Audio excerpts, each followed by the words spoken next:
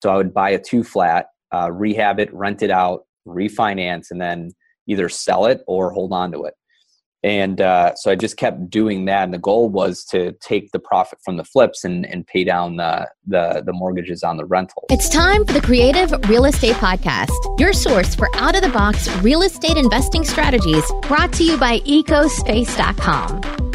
Welcome back to the Creative Real Estate Podcast. I'm your host, Adam Adams, the Win-Win Maker. And I've got Rosario Terracciano. He is celebrating his 15 years working exclusively in the investment real estate industry. Rosario owns a company called ClickInvest, which is a cool system that he pioneered almost 10 years ago, which allows you to just click a button to send an offer. It's kind of incredible. I hope we get into it. And Rosario has represented investors, rehabbers, builders, banks, institutions in more than 2,500 transactions valued over $300 million. Rosario was the winner, number one broker in Chicago in 2013 and ranked nationally in the Wall Street Journal. He has built a career working with investors to stabilize distressed properties and now brings that experience and expertise to this venture. Question number one, Rosario, let's go back to 2003. Yep. The year you decided to quit the finance industry altogether. I want to know what was going through your mind when you decided to go full-time real estate. Awesome. So I'm a very vulnerable guy and like to get transparent. So I'm not a fluff guy. So I'll just spill everything that was happening at that time in my life. So it was actually a very dark period in my life. I was trading at the Chicago Mercantile Exchange, had to finance or was in finance. So I was trading overnight futures and was just in a dark place. I mean, I kept working to make money to go out and party and then to make more money and go back out and party. And I actually came across a book called The Power of Positive Thinking. And that book actually led me to the Bible. And when I started reading that, I got out a lot of the stuff that I was involved in. So I got my head clean for the first time in a very long time. And then felt, if I wasn't going to be in the stock market, I had to be in another industry where there was no top, and real estate ended up being that industry. So I read a book called The Millionaire Mentor by Russ Whitney. And then that's what really spearheaded me to jump out of the stock market and then dive in headfirst into real estate. Awesome. Okay. So you mentioned two different books. That one of them was The Power of Positive Thinking. And and you mentioned the Bible, but you also mentioned Millionaire Mentor. Yep. Let's just go in a little bit to The Power of Positive Thinking and kind of maybe give us like 2 or 3 real takeaways that changed the way you thought and what really brought you to, changing your life. Okay. I won't turn this into a complete sermon, but for me personally, I was so focused on myself during that period of time where I was pretty selfish and I wasn't looking outside of myself. I wasn't looking at, okay, is there more to life than what I'm experiencing? So in that book just really showed me where my place was, and that there was this higher power for me. It's God. God is this higher power in my life and gave me a sense of purpose. And if I am to be living and working for a purpose, what is that purpose? So that book really helped guide me and steer me on that path. The other thing is the head game, right? A lot of times we, on a daily basis, whether you're an entrepreneur or whether you're a mother, father, whatever, you have this negative self-talk always going on in between your ears. And a lot of what we're dealing with or a lot of problems that we're facing on a daily basis are kind of self-inflicted. So the book really helped me to just, through scripture specifically, what are the verses of scripture that would help increase my faith and help me to stay more positive and focused on a daily basis so that I can be more of a giver than a taker. Okay. Thank you for going into that. Let's talk about the Millionaire Mentor. What's 1 or 2, because we got you found your divine purpose, and also you learned a little bit about how to get into that head game and combat the negative self-talk that we all have from time to time daily. And let's just talk about like the Millionaire Mentor. Maybe what's 1 or 2 things that you really got from that book? I smile because the first thing it said was find a hard money lender. Oh, really? Yeah. So what was great about that book, I mean, this was almost 20 years ago. It's crazy to think it was that long ago, but like 16, 17, whatever it is, talked about building your network and connecting with the right people in your space. And my gift is connecting, just reaching out and networking and seeing who can add value to me, but at the same time, who could I add value to? And one of the first things it said was, if you're getting into real estate, you got to connect with a hard money lender. So I went to the newspaper, found a guy, right in the back, it said, need money, call Joe. And that guy, 16 years later, whatever, is still a good friend of mine and part of my life. And he helped connect me to a ton of other people. So I'd say the biggest piece is, going out there, networking and looking for the right people to connect with, because as you know, everybody's got their own circle, and it's very hard to find the right circle. So you just really got to keep digging until you find that right circle. And if you show up and you're honest and you have integrity and you're looking to add value, people will help you. It's when you show up and you're trying to pretend to be something else that a lot of those guys don't care to talk to you, Absolutely agree with that. So on Millionaire Mentor, the big thing that I would say is your biggest takeaway is just building your network. And we talk Robert Kiyosaki, we talk about him a lot. He's been very influential in the space of real estate and money. And he always talks about your network being your net worth, but he always says the people who, there's the rich people, they really look at building their network. And contrastly, the people that are not rich, they're more focused on looking for work, looking for money. And couldn't agree more. You definitely got some really good takeaways from those two books, which really brought you into this space. So when you first got in, you partnered with a broker. Yep. And you started doing, I think that it was, reading your bio, you started getting into distressed properties almost immediately. And it sounds like that was you being an investor and maybe rehabbing these. Is that accurate? Yeah. So I started out wholesaling, as a lot of us do, right? No money, nowhere to start. So you want me to dive into that piece a little bit? That'd be great. Okay. So the broker I partnered with was an REO broker, and it was three weeks of me showing up at his office and him saying, I have no time for you. and me saying, well, I want to work with you. And he's like, well, I'm not going to pay you. And by the third week of me showing up consistently, he said, okay, I'll give you an opportunity. I'll teach you the game, but I'm never going to pay you. You need to go out and earn, your keep. And then, by the way, I want half of everything you do. And I said, sure, let's go. Because at this point, I knew nothing about the game. So he taught me how to wholesale, really. Curious question. Why were these properties going to be demoed by the city? Great question. So a lot of these were, south side of Chicago, a good chunk of them. And they were vacant. They had a ton of building code violations. And the city of Chicago, if a property is vacant, and they start tagging it with violation after violation after violation, and it remains vacant for a certain amount of time, and it's paid off. So they can't go after, the bank. They can't go after whoever the owner is, or the owner's not willing to do anything about it. They'll stick what's called a fast track demolition order on it. So the city figures it's a lot safer to just have vacant lot than to have this building that, God forbid, somebody could get hurt in. So these properties were just tagged by the city, and they were given a date. In most cases, a lot of these were given maybe 3 months or 5 months to their demo date. And then that's when, that's as motivated sellers you can get, especially when there's no mortgage on it. A lot of them were estates. So, Susie's now living in Indiana, and it's mom's house, and mom's passed away, and she's got this house with a ton of violations, and she's like, what am I going to do with it? So you made $4,500 on your first deal. How many weeks, months, or years did it take you to do that first deal? It was only a couple weeks. Okay. So as soon as I got in, this was April 2003, and I left the Merc probably in May, So 2 weeks after starting, I got my first one, and that's all I need to see. $4,500 for me back then was, a month and a half worth of pay at the Merc. So, I'm like, all right, if this can sustain me for a month and a half, then I'm just going to go do more of this. How long did it take you to get your second deal? Not as long. I mean, at that point, I started to get in a steady flow.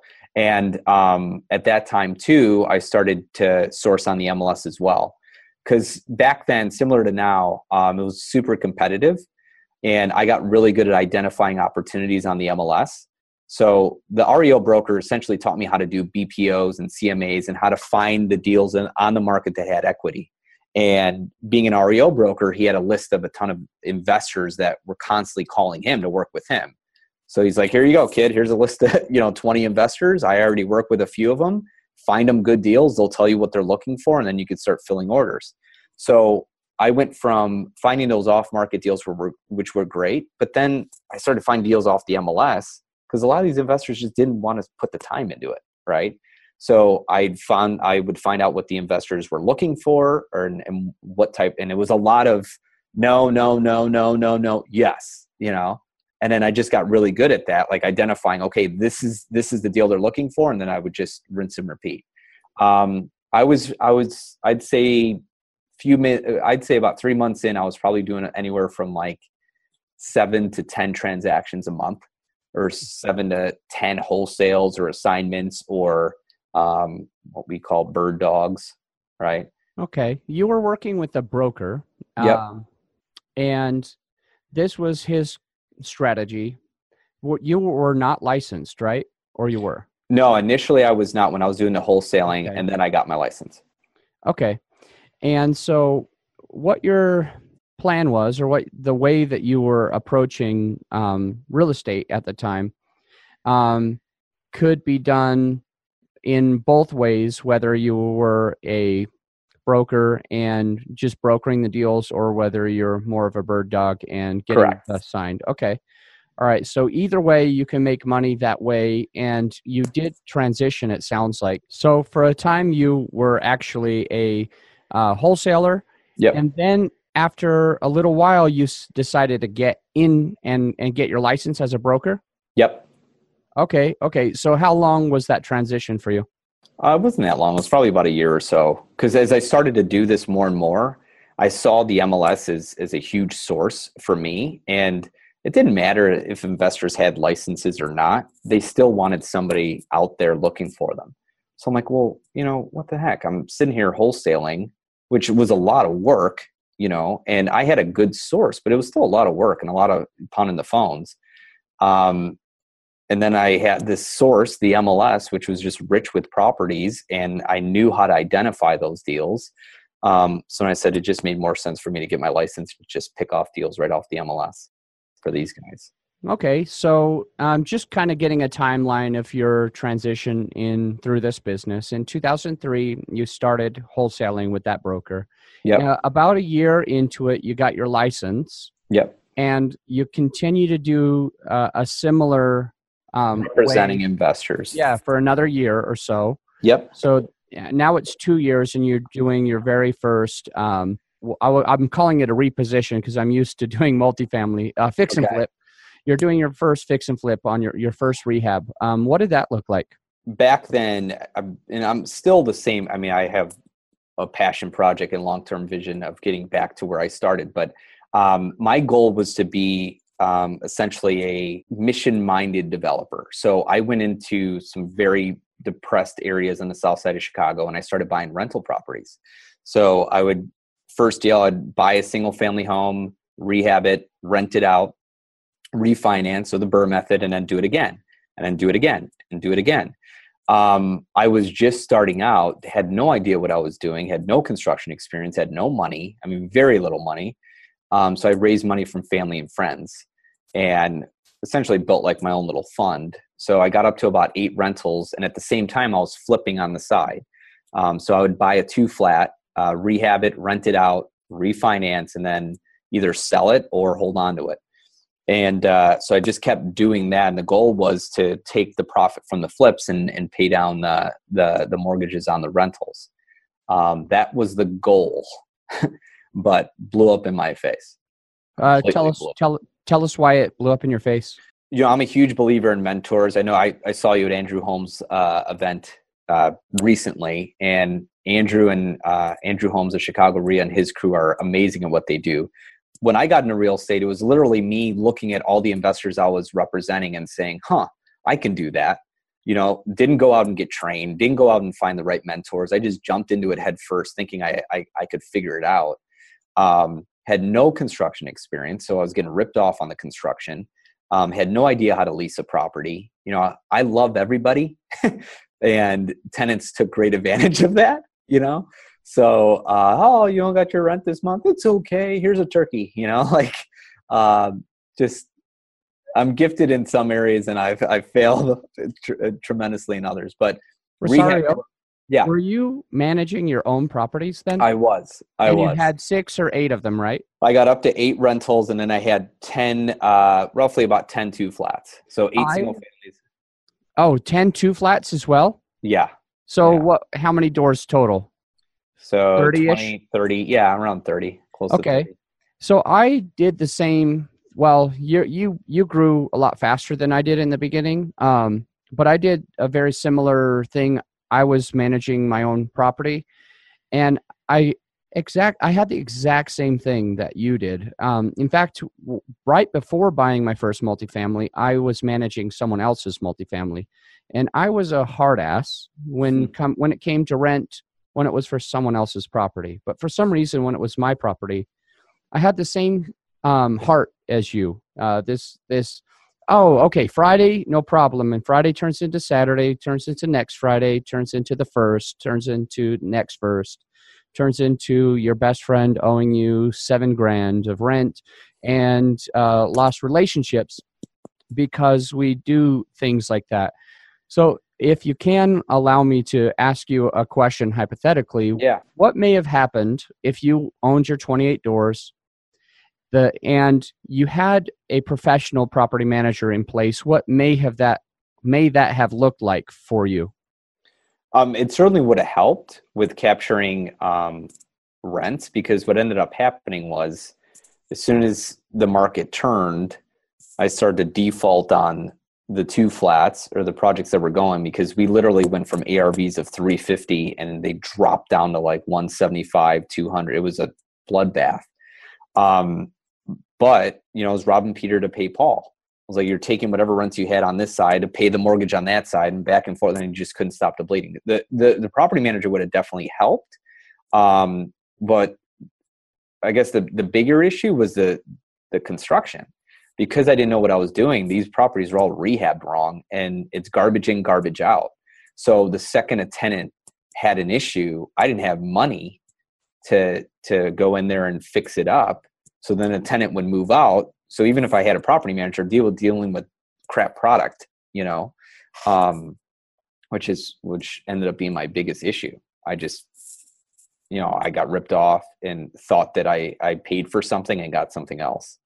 So unintentionally became a slumlord, to be honest. Appreciate you going through that. So I have 2 questions queued up, and then we're going to get right into the final 5. I want to move along, but man, these next 2 questions are I think are going to help a lot. So first off, when you owned all these rentals, who owned the rentals? And by that, I mean what entity? Yeah, so I had, so it was JV partnership. So I had partners on everything, whether it was 4 properties with Trinity Developing or 4 properties with, wasn't Pangea, gosh, at the time. Wow. So Terra 2 was another one. So I had different entities set up. The partner was really the guy on the hook for most of them. I'd be a partner in the LLC, but the loans were under the partners' names because they were more creditworthy than I was at the time. And then I took care of everything else. So I took care of the project, the acquisition, the rehab, the leasing, and then the management. So what's the short story on how you took a bloodbath? Market turn, values dropped. I couldn't weather the storm because the properties were rehabbed poorly. They were leased up poorly. So if they were rehabbed right and leased up right, I could have been okay. I mean, the LTVs dropped, everything. I mean, unless the banks called the notes due, I would have been okay. The cash flow was enough to cover the nut, and it was minimal, but I would have been, I would have just weathered the storm. But because they were rehabbed poorly and leased up poorly. I couldn't get through it. Gotcha. Properties that I was buying for $65,000 as is on the south side, single families or even now to this day, you can pick up for $7,500 as is. And 2 flats I was buying for $120,000 and then rehabbing, and then they were worth $350,000. Now you can pick up the same 2 flats for $30,000. So it just bottom completely dropped out, and still hasn't. And those areas still haven't recovered. Thank you for going into the details of that. And let me ask you just a quick question on the Chicago market. Yep. In your opinion, is it a pretty strong market, or is basically, I think the reason I'm saying this is because my company and a lot of people that I know are afraid of buying in Chicago. Yeah, a lot of people. So I just wanted to get your feel for it, because you already mentioned that you and I got together when we talked while I was in Chicago speaking at those events. And when I actually had a few people kind of open my mind. Some people said something like, well, there's some areas that are growing 15% year over year, while others are, diminishing 20% year over year. As a whole, it looks like one thing, but overall, there are some areas that are really good. And I just kind of had my jaw drop, and it was just very interesting. So in your opinion, what is the Chicago market like? So all depends on, answer a question with a question. Single families or multi? Ooh, very good question. And both. Okay. So single families I can speak to, because that's all we focus on is single families. We won't even get into two to 3 units. It's literally all single families. I think the single family market is very, very hot right now. But we don't like to touch the big stuff. So similar to, what Andrew preaches in his meetups, we like I'd say the mid to lower tier of the market. So if you're all in for $300K and under, or all in for $250 and under, that's where we like to play. And we think that market is very, very strong. Regardless of where you're at.